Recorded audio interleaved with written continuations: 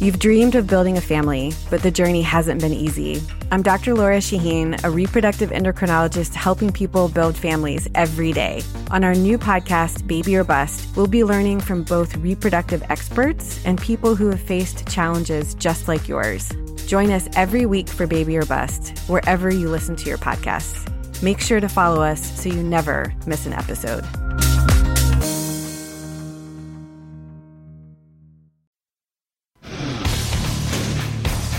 Today on the CzabeCast, no football, no problem. I spent all weekend watching cross-country skiing and luge. What?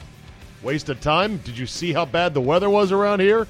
Special guest today, former co-host and long-ago producer, Al Galdi, the king of analytics. We'll talk cha-cha-cha, Maryland hoops, and more. That plus another case of the internet making all of us worse human beings. You got about 45 minutes to kill, then buckle up and let's go. Here we go.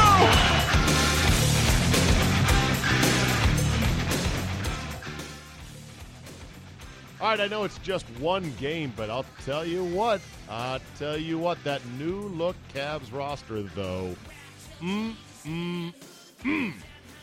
Hello, everybody, and welcome. Monday, Feb 12, 2018. Thank you for your download. Thank you for your earballs.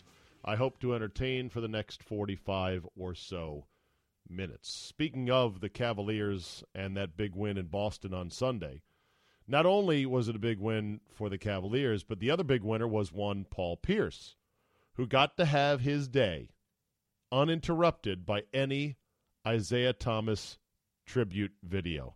Funny how that all worked out, isn't it?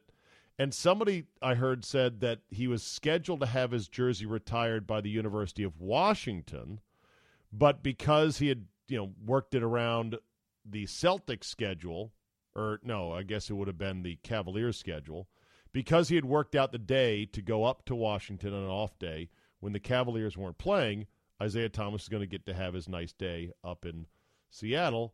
And it turns out since he was traded to the Lakers, oh no, the Lakers are playing that day, and so that too is going to have to be rescheduled. Funny how it all works out. The Olympics. It's the greatest thing ever. It's the worst thing ever. And those are not contradictory. They don't cancel each other out. They both exist in the same plane and in the same universe at one time. Let me explain why. First of all, here's what's great about the Olympics. What's great about the Olympics is the fact that America finally has an individual medalist in the event of luge. That's right. We have an Olympic medalist in luge, finally. His name is Chris Mazdzer. That's two Z's. Mazdzer. Although I think it's just pronounced Chris Mazder. He is a smiling, cocky, very media savvy. The guy's great in interviews. I've seen him a couple of times now. I shouldn't say cocky. I don't want to put it that way. That's a negative connotation. I would just say that he is a dynamic personality when you put the camera on him and you interview him. And he ended up taking silver in the men's individual luge, which is a first for our country. We have never had an individual men's medalist in luge. The way it went down was interesting because I was watching the final runs, and I saw where, this guy Felix Loch of Germany. Felix Loch. Ooh, the German. Come on, Zabe. You're going to play the Burns German bite, right? Well, of course I'm going to play the Burns Germans bite. Oh, another Friday is upon us. Oh, sorry. What'll you be? Different Burns there. Burns, Germans. Oh, the Germans are mad at me. I'm so scared. Ooh, the Germans. Uh-oh, the Germans are coming to get me. Easy, guys. Oh, don't let the Germans come after me. Please stop the pretending no, you're the scared. Germans are coming after me. So the final run was by Felix Loch of Germany. Now, he was not going to knock out Mazder for a medal, so he was already happy and celebrating, and his family and friends were there at the end of the run, and it was a great scene. So it's just going to be a matter of would Felix Loch win gold again for the third straight Olympics. He is like this German sledding phenom, a German luging phenom, a pedigree, because his father either was the coach or is the coach. It doesn't matter. His father was a luging legend himself, and as they said in the broadcast, he has been around luge runs ever since he was in a stroller. So here he comes down, and he ends up screwing up on one turn. You could barely see it. It went by in a blink, just like, what happened there? And the announcer was like, oh, no, whoa, what was that? And then he finishes off the stand. But what's amazing about winning a gold is the journey it takes to win a gold in a sport like luge, which I'm going to go out on a limb here and say there's no money in luge, even if you are a multiple-time gold medal winner. Now, maybe Felix Lach back in Germany never pays for a meal, always has a big stein of beer hoisted in his honor, and he is known on every street corner. Maybe. I'm guessing even Felix Lach is not. In America, there's really no money in luge. There's no professional league for luge. You might get on a Wheaties box. You might get some engagements, speaking engagements post-Olympics about, hey, and now we've got Olympic silver medalist Chris Masder to talk today about what it was like to win a medal in luge. And then there's, the Holiday Inn off of some highway in Heartland, America. For $2,000, he's making appearances. Again, I'm not belittling. You might think, why are you belittling this guy? He's a great American. He's a champion. He won a silver. I'm not belittling. I'm saying it's even more amazing that he would struggle like this and fight like this to become a medalist for no money. According to this New York Post piece, give credit, Associated Press, as rerun by the New York Post. It was a medal that seemed almost improbable a few weeks ago when Masder, who finished the World Cup season not even close to the medal stand and 18th overall in the final rankings, 18th, by the way, went public with his season-long struggles in a social media post. Said Masder, quote, there comes a point where giving it everything you have and believing in yourself starts to fade away, and I am almost to that point. For some reasons unknown to myself, things are not working out as planned. He then said, though, there is a light somewhere in this dark cave that I feel I am stumbling aimlessly through at times, and you better damn believe I'm going to find it. So he got to work, says the Associated Press. He would tinker with his sled until 1 or 2 a.m. some nights. He would ask competitors if he could lay on their sleds and get ideas. That's sort of weird, right?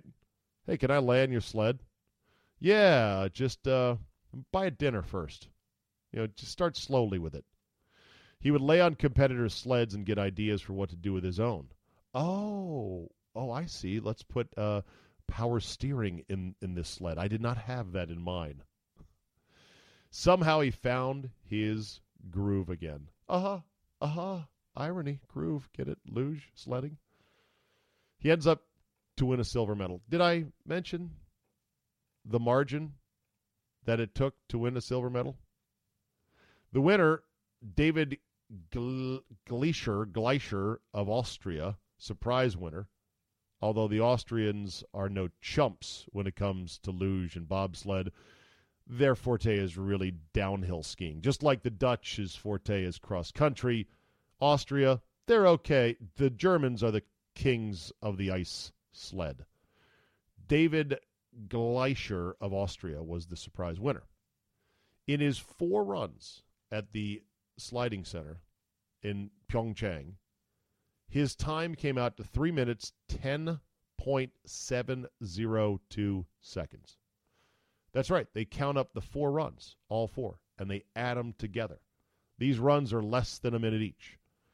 And so what it takes to win a medal in luge is 4 great runs in which you're the fastest, combined. 3 minutes, 10 seconds, 0.702. Second place, Masder finished 3 minutes, 10 seconds, 0.728. So in other words, 26 100ths of a second? I don't know how you'd count that going to the right of the decimal point. I believe the first decimal point is tenths of a second. The second decimal point is got to be 100ths of a second. I guess the third would be thousandths of a second. So I think I'm right in saying this. It's 26 1,000ths of a second different. In other words, the blink of not only my eye, the blink of a gnat's eye. Oh, gnats don't have eyes. You get the point. It's a tiny, infinitesimal difference accumulated over 3 runs. Like one run in which the difference was 26 100ths or 1,000ths of a second. Don't quote me on which one it is. It doesn't matter. The literal blink of an eye. If that was the difference in one run for the luge medal, that'd be amazing. It's over 4 runs.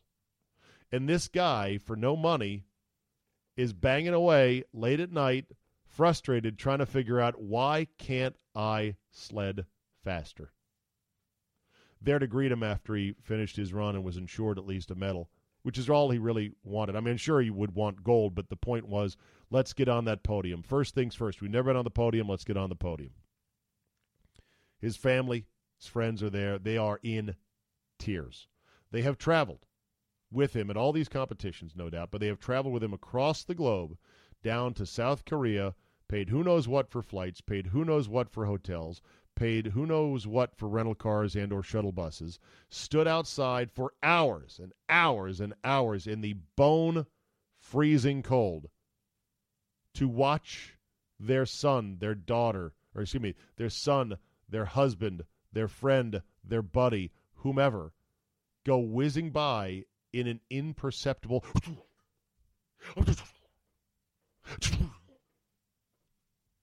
and they couldn't have been happier for him. That is purity right there. That is the purity of sports and of striving and of trying to be better. And that's the greatest part of the Olympics. No money in it. It's one thing to do all that and know that you're going to be a first-round pick in the NBA and you're going to get money, money, money. Or as Cooley once said, books go away, money come to me. I love that about the Olympics. I will never get tired of stories like that. I will never get tired of that essential fact about these obscure winter games. People do it for the love of it, to try to achieve, and because there's something in them that says, I want to do this. I want to be one of the best in the world at this. Now to the bad part of the games.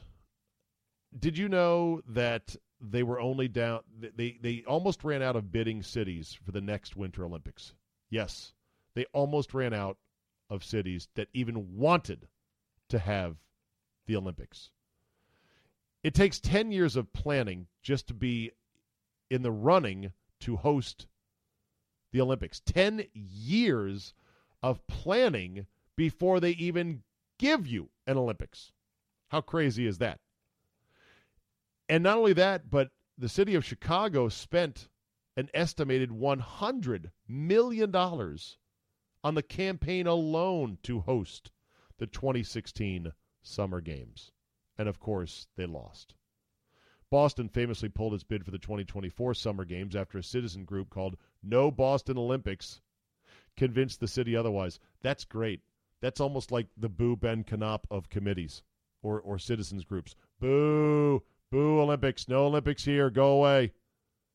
The No Boston Olympics, I love that name, said, are you crazy? We're going to waste a lot of money trying to host these things? Get out of here. 12 cities bid for the 2004 games. Only 5 cities bid for the 2020 games. And only 2 bid on the 2022 Winter Games, which is China and Kazakhstan. China ended up winning it. Although I really wished Borat would have lit the Olympic flame in the glorious, make good Republic of Kazakhstan. In 2014, current IOC President Thomas Bach suggested a list of 40 actions the IOC could take to shape the future of the Olympic movement. Yeah?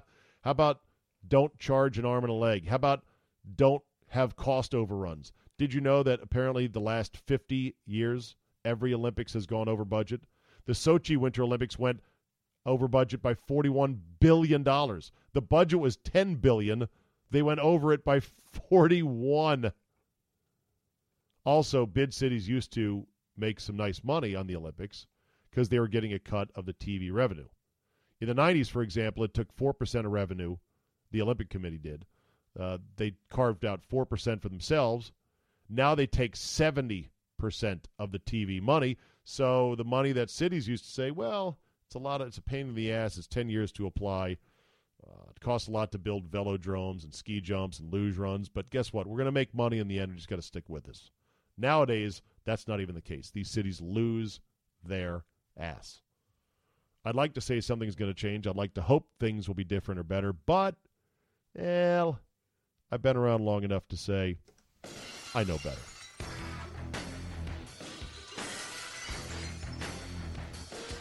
Oh, my God, JR! That's his music! I told you I was going to bring on some friends of Czabe. I think our guest is a friend of Czabe. He only is my former co-host and my former protege, former producer. You know him now as the host of the Morning Blitz on ESPN 980. Hello, Galdi. Czabe, what is up, my friend? Cliche to use the Stone Cold intro. Good to see Stone Cold back recently. He looks jacked too, brother. It looks like he's been doing a lot of high reps and eating a lot of what?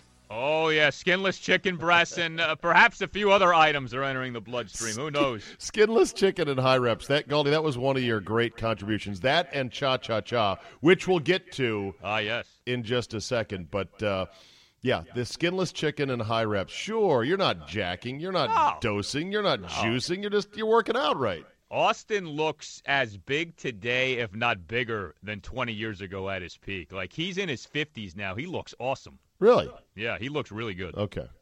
By the way, speaking of doping, did you watch the 60 Minutes piece yesterday? Although you probably was on too late. What time do you go to bed? Oh, by the way. Yeah, I'm back to going to bed anywhere between like 5:30 and 6:30. All right, so you would not have seen the 60 Minutes piece with the guy who blew the lid on the Russian doping that blew up the Sochi Olympics. No, I want to see that, though, now that you said it. It's great because basically he said their scheme to evade the testing was a hole in the wall behind a cabinet through which they would pass the tainted samples of urine, and they would then whisk them out to another lab in Sochi where the Russians would somehow unlock the tamper-proof lids and then bring the piss back. They would replace it with better piss and bring it back and shove it through the hole in the wall. That is, I mean, like you talk about sophistication, right? We've had like the Whizzinator over the years, things like that. That's pretty good. Yeah, it was like a lab-sized Whizzinator where they're like, well, why don't we just cut a hole, we'll pass them through, we'll fix them, and they'll send them back. So, that is too good. Anyway, all right, let's start with this. We've got a $1,000 beef to squash, you and I. Uh-oh. The lingering $1,000 RG3 bet, which has been hung up in customs because you tell me that I have not yet given you and your lovely bride a wedding gift. Is that right? Was always my counter. It was, okay, I'm not forking over the G until I get the wedding gift, and then we can maybe negotiate. Have you seen a wedding gift lately? I have not, no. Okay, good. I think that's for a reason. I want this thing to be perpetually hung up in customs. That's a better story for the bet than actually anyone actually paying anybody. Yeah, exactly, because I don't got $1,000 to give to anybody these days. Well, then you shouldn't have bet the $1,000. Well, it was more to make a point, which I was wrong on. I still can't get over that he got that kind of money, although he lasted about 30 seconds with Cleveland. He did. See, you and Cooley were kind of more right about that than me, in that your point at the time, and for those that are unfamiliar with the history of this bet, once RG3 was let go by the Redskins, I said that he would sign a contract for at least, how much guaranteed? It was like $5 million guaranteed? Yeah, it was something like, it was really low. Yeah. Okay, and I think he got 1 year, $7 million guaranteed or something like that from the Browns, an old Hugh Jackson. Yeah. And so he barely made it by the skin of his teeth, but it was like the only offer he really had, and he's long since been out of the league ever since. So your point and Cooley's point was basically he's hanging on to playing in the league by a thread. And my point was like, no, he'll get passed around 3 or 4 more times. Right? Don't you recall that as the essence of what we were saying? And I think what I underestimated, and we saw that offseason with the Osweiler contract, was, and obviously we've seen it here with the Kirk stuff, is that these quarterbacks, even the worst of them, they get paid. They get something. And so he got more something than I thought he would get.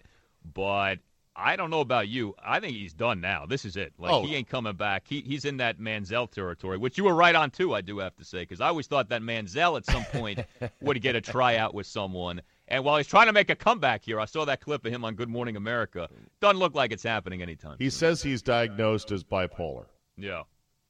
Yeah, exactly. Maybe. Why didn't they catch that earlier? Good question. What's the difference, Galdi, between being certified bipolar and just a douchebag who does too many drugs? The former yields more sympathy. Okay, yes, exactly. I just, it's so funny because there was definitely concerns, but no one really wanted to kind of go, hey, wait a minute.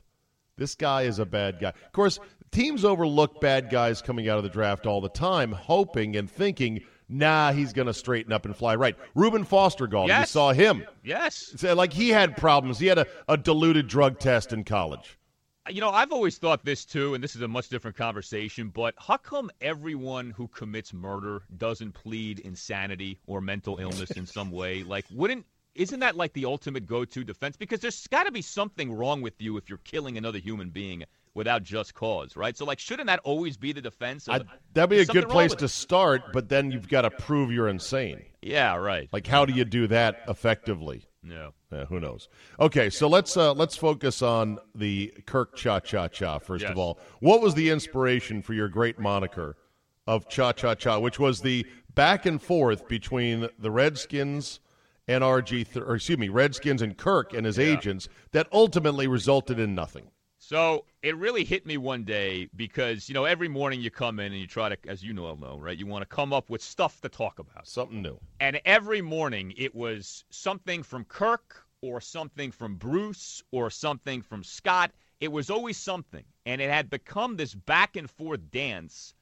And so it got me to think, okay, what's a good dance I could use here to kind of gimmick this thing up? And so I went through a list of, all right, what would sound good? And did you actually Google search dances? I don't know if I did or not, but I went through there's like the waltz. Do you know the cha-cha? No, I have no concept of how to dance. You didn't the take cha-cha-cha. dance classes in advance of your wedding with your beautiful bride? No. Because some couples do that, Oh, I know. No, I everything I learned about dancing, I learned from early 90s MTV. That's the extent of my dance knowledge. There's break. There is yeah, exactly. Flash. Yeah. What other kinds of dancing are there? Those the Running Man. I mean, there's all kinds of individual things. Shopping cart. You can go. But yeah, here, I'm on list of dance categories on Wikipedia. Holy crap, there are a lot of them. Electric slide, right? First of all, it's broken down into subcategories. There must be 100 different dances. Okay, so you came up with the cha-cha. By the way, you'd say that every day there would be something either from Bruce or from Kirk. There was always something, yet, Galdi, it was always nothing. And that was the point, exactly. It was empty calorie talk. It all meant nothing in the end. And so it became this comical back and forth. You didn't know who to believe, what to believe, and yet it went on and on and on. And it reminded me also, and I played this clip quite a bit, of when Kramer on Seinfeld talked about the timeless art of seduction. And I don't think I've ever played that one. Yeah, it's a good one because it's about a guy and a girl, and she pursued, and I withdrew, and I pursued, and she withdrew, and so we danced. And that's what this was. This was one guy would say something, another guy would say something, but ultimately it led to nothing. Yeah, and the funny thing was that it was such things like Bruce saying, of course, we'll get a deal done. Right. Can't be that hard. Right. And the suckers amongst our fan base, or the hopelessly hopeful, let me put it that way, they would then say, see, relax, you guys are making something out of nothing. And Kirk would respond to of course, we'll get a deal done. It shouldn't be that hard. Kirk would respond with, oh, of course I want to be here. This is where I want to play football. And we'd say, really? Is it? And like you said, empty calories versus empty calories. Yeah, and the other part of it, too, was how unnecessary it was. And that was, of course, driven home with the Garoppolo extension last week, where it's like, here's a guy, 7 career starts, and more than a month out of free agency, they get an extension done. And it's like, you see how easy it can be. It doesn't have to. It was easy, Galdi, because they did what? They jumped over the baseline of what the franchise tag would have cost and added 15% on top of that and said, this should do you. And Garoppolo said, sure. Right. And both sides genuinely wanted to make a deal happen. So it's not nearly as hard as we made it out to be. It's not as hard if you truly want the guy. But you and I think, no. They never wanted Kirk. He was never their guy. No, which is funny, though, because you can argue, and I would, that Kirk is one of the great day 3 draft picks this decade. And why the organization never fully embraced that of, we made a really shrewd pick in the 4th round of 2012. You say we, because I think they realized it was Shanahan that made that pick. But it was all Mike, really? Like, nobody else was in on that? Like, that's just... knowing the way the Redskins work, Aldi, I think when Mike said in the war room, let's take this kid in the 4th round, they're like, whatever.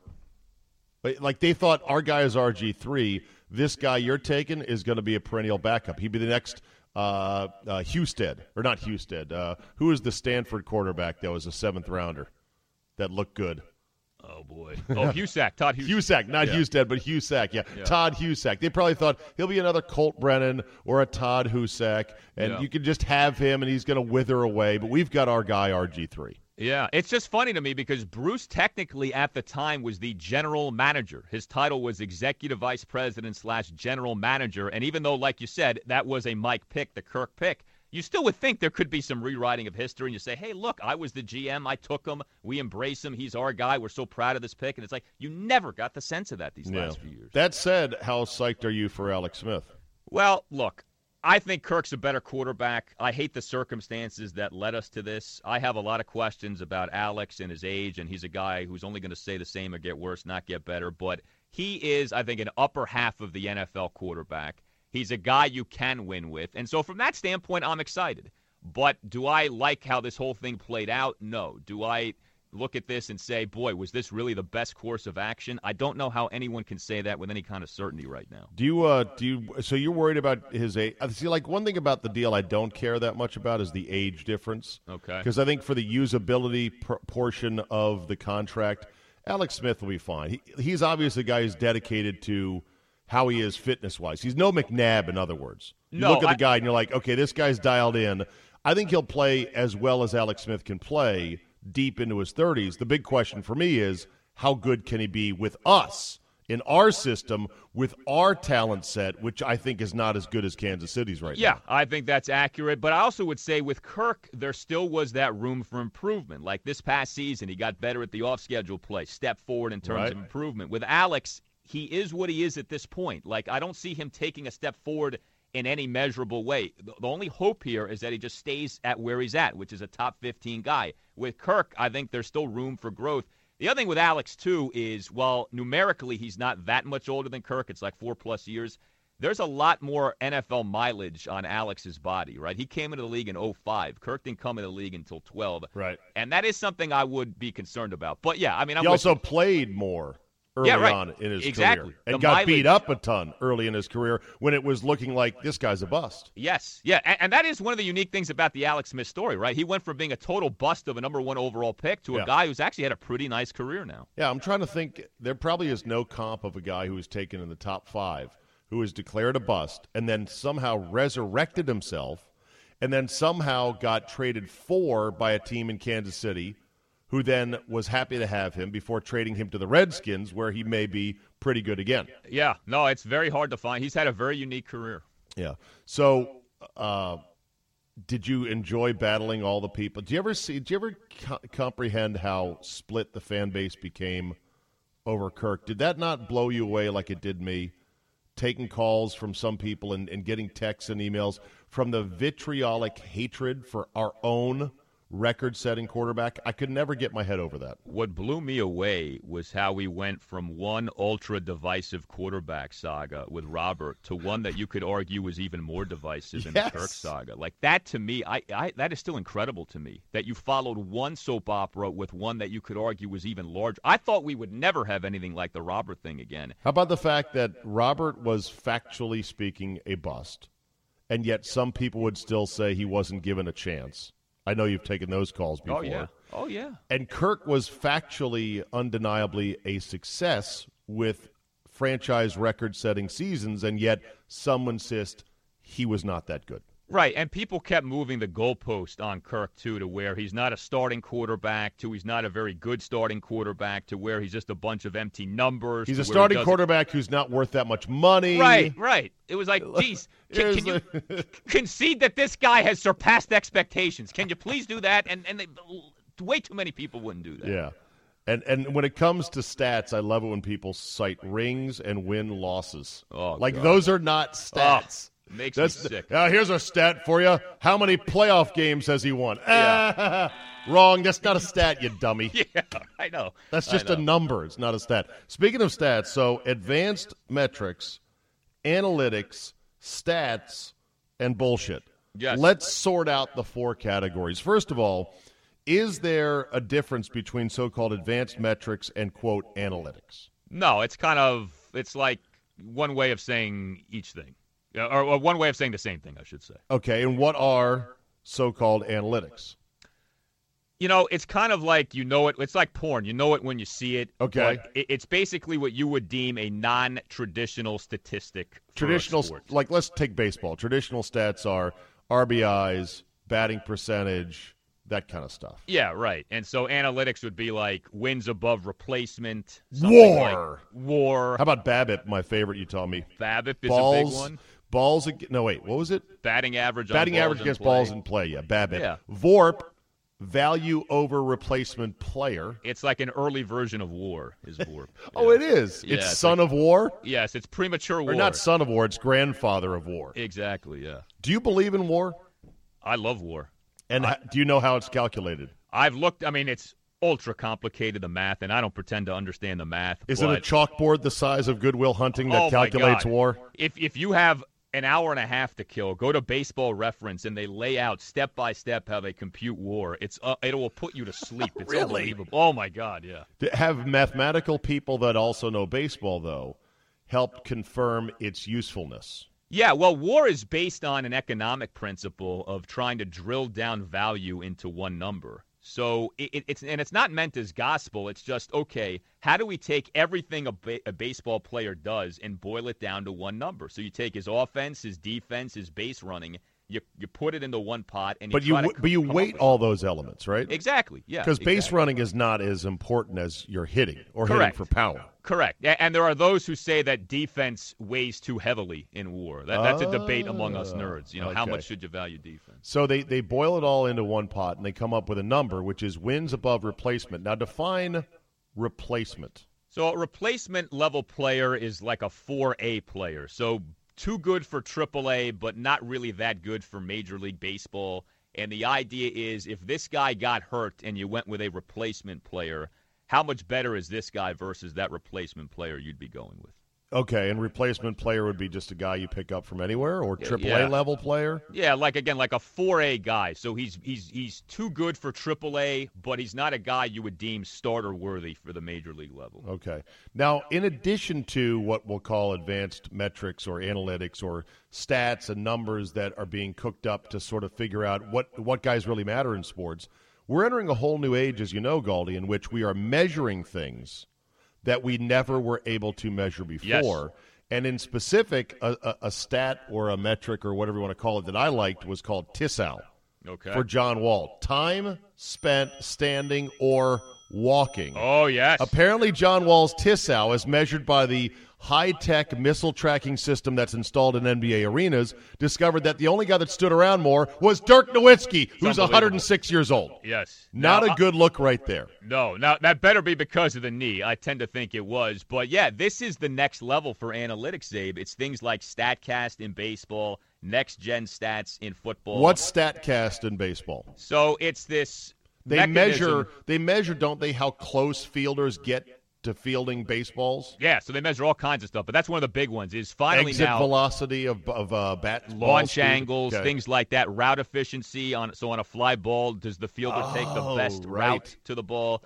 Because what we've learned over the years is that just because you make a diving catch doesn't mean you made a great play. You may have taken an inefficient route to the ball and then had to dive for the ball. So things like that have popped up. But yeah, in the NBA now they have these tracking mechanisms that count how many steps a guy runs, how much, like you said, he walks, his things like that. Work rate. Oh, yeah, it's tremendous. How many times he crosses half court on fast breaks, which in the case of Kevin Duckworth would have been once every 7,936 fast breaks. May he rest in peace. May he rest in peace. Sorry, don't speak ill of the dead. No, never. Well, this is some interesting shit. It's like it'll be a ripe area to be abused and to be misunderstood and to be misapplied into untruths. But there's a potential to really rethink entirely how certain sports work. Yes, and I think we're trying to tackle things that we've never had a good grip on. So like in baseball, people have gone by errors for years to measure defense, and it's such a faulty way of looking at defense. So there's got to be a better way. Like that was always the thought process. So this is a better way. It doesn't mean it's perfect. It doesn't mean it's gospel,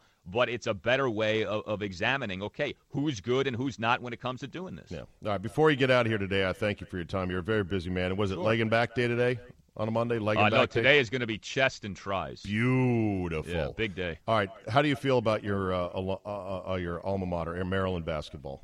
It saddens me, and not just because they're probably not going to make the tournament, but it's hard to remember a time in which Maryland basketball just hasn't mattered so much. Right. And that is particularly painful. It's just not on the radar for a lot of people. And I remember 15 years ago, I think Maryland basketball was the number 2 in this city after the Redskins.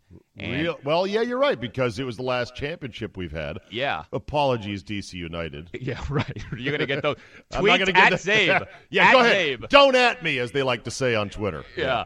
But now, man, I mean, where would you put it? 5, 6? I mean, it's really fallen in recent years. It's really bad. And how do you feel about Turgeon? Are you ready to say if they don't make the tournament, time to make a change? I'm not. I think, first of all, there's a tremendous irony here because he's gotten a bunch of recruits that Gary Williams supposedly never got, but it has not translated into the success on the court that we thought it would. I think he's a good coach. I don't think he's a great coach. I think, though, there are two things that he's got to take a long, hard look at. A, he keeps getting these highly rated recruiting classes, and these guys end up just not being as good as they're built up to be. And then B, they've had an issue with guys come into the program, and they just don't seem to get appreciably better. And one of the examples of this is this guy, Michael Tchaikovsky, who I thought was going to be a stud a few years ago. I thought he was going to be better than Alex Len, who wasn't that great to begin with. And he's just kind of stayed the same. And it's like, where is the improvement? Where's the guy you look at and you say, wow, 2 years ago he was this, and now he's so much more. It's like you haven't had that, and I think that's been particularly disappointing. Turgeon missed the first 3 years he was in, then made the last tournament the last 3 years, but this year looks like a miss.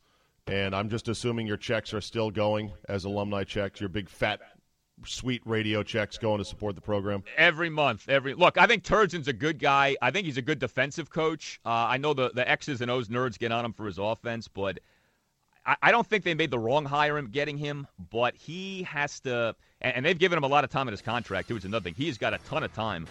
But, man, it's been really disappointing to see how off the radar Maryland basketball has fallen. Galdi, I can say without any reservation I miss you and Cooley in the afternoons. But I'm glad you're thriving in the pre-dawn hours on the Team 980. That's right. That'd be the Morning Blitz. You want to plug anything on the way out the door here?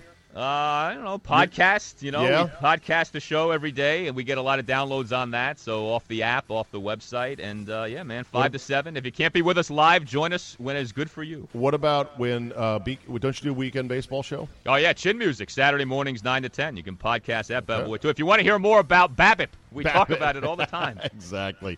All right, we'll save the state of WWE and XFL2 for another visit at another time. I look forward to it. Galdi, you're the best. Thanks. Thank you. Sure. Let's end with this today. Again, the internet has proven it is making all of us worse people. In fact, awful people at that. You may or may not have heard of this story, but apparently Kim Cattrall's brother was missing and then was found dead. Kim Cattrall being the elder cougar siren on Sex and the City, the once popular HBO show, which has been dormant for quite some time. They made 2 movies out of it. We're going to make a 3rd movie, but apparently Cattrall did not want to be part of it. I guess we know more now why. So after her brother ends up missing and then dead, Sarah Jessica Parker, the lead in Sex and the City, sent out the following social media post. Dearest Kim, my love and condolences to you and yours, and Godspeed to your beloved brother, XX. That then made Kim Cattrall reply back on social media for all the public to see, your continuous reaching out is a painful reminder of how cruel you really were then and now. Let me make this very clear, if I haven't already. You are not my family. You are not my friend, So I'm writing to tell you one last time to stop exploiting our tragedy in order to restore your nice girl persona, quote unquote. Cattrall then linked to an October article in New York Post headlined Inside the Mean Girl Culture That Destroyed Sex in the City. In there, apparently Cattrall said that she was not friends. Her relationship with her co-stars was, quote, toxic, and said that Sarah Jessica Parker could have been nicer than she was. Okay. Why would Kim Cattrall do this? Oh, that's right. It's the internet, and people have lost their ever-loving minds. Why would you then make this public? I guess it's a way to put a sick burn on Sarah Jessica Parker in public, I suppose. Maybe she was genuinely sick of Sarah Jessica Parker glossing over the fact that they aren't friends, and how dare you give out condolences for my now dead brother.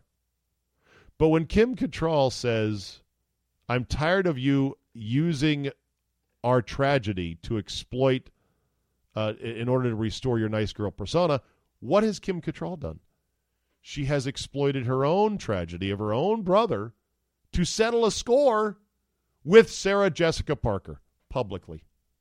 She just did the thing. She used this occasion to go, oh, because who else would know that, oh, Kim Cattrall and Sarah Jessica Parker have a beef, and ooh, here's a condolence tweet or something that, Sarah Jessica Parker has sent out.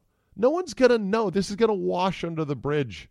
If you want this time and this moment to be about your brother's life and the tragedy that you are enduring, why would you then come out and make it about you and decide you're going to slam Sarah Jessica Parker as this bitch? Which, who knows? Probably, yeah, she probably is. And you're telling me, Kim Cattrall, that you are as sweet and pure as the driven snow and you never were a bitch? Really? By the way, Kim Cattrall is an old bag. I just got to say that, okay? She's not nearly as hot as she thinks she is. None of the gals on that show are nearly as hot as they think they are. Well, why'd you watch so much? I watched my share. I didn't watch a ton. I watched my share. But she made a ton of money off that show. Short of being stabbed in the thigh with a 6-inch buck knife by Sarah Jessica Parker, you know what, maybe, Kim Cattrall, you should just shut up and count your money. Because last I checked, other than that movie Mannequin that you were in, you hadn't done shit until this show came along. You got fabulously rich. They got fabulously rich. You made 2 shitty movies on top of an already suspect show itself that was a hit for a brief period. You got to really drag this stuff up now? You got to beef with Sarah, then call her ass. Call her ass privately and air it the hell out. But it's the internet, and it's 2018, and people continue to lose their minds. It's just, come on. Let's stop being awful people and think just for a second. That'll do it for me today. Thank you for listening. You know the drill. Tell 2 friends. Leave a positive review. Harangue people on message boards. You got to listen to the CzabeCast. It's the greatest thing ever. Download, subscribe at all the major podcast outlets, iTunes, Google Play. Now go wax your luge sleds, everybody, and we will see you next time.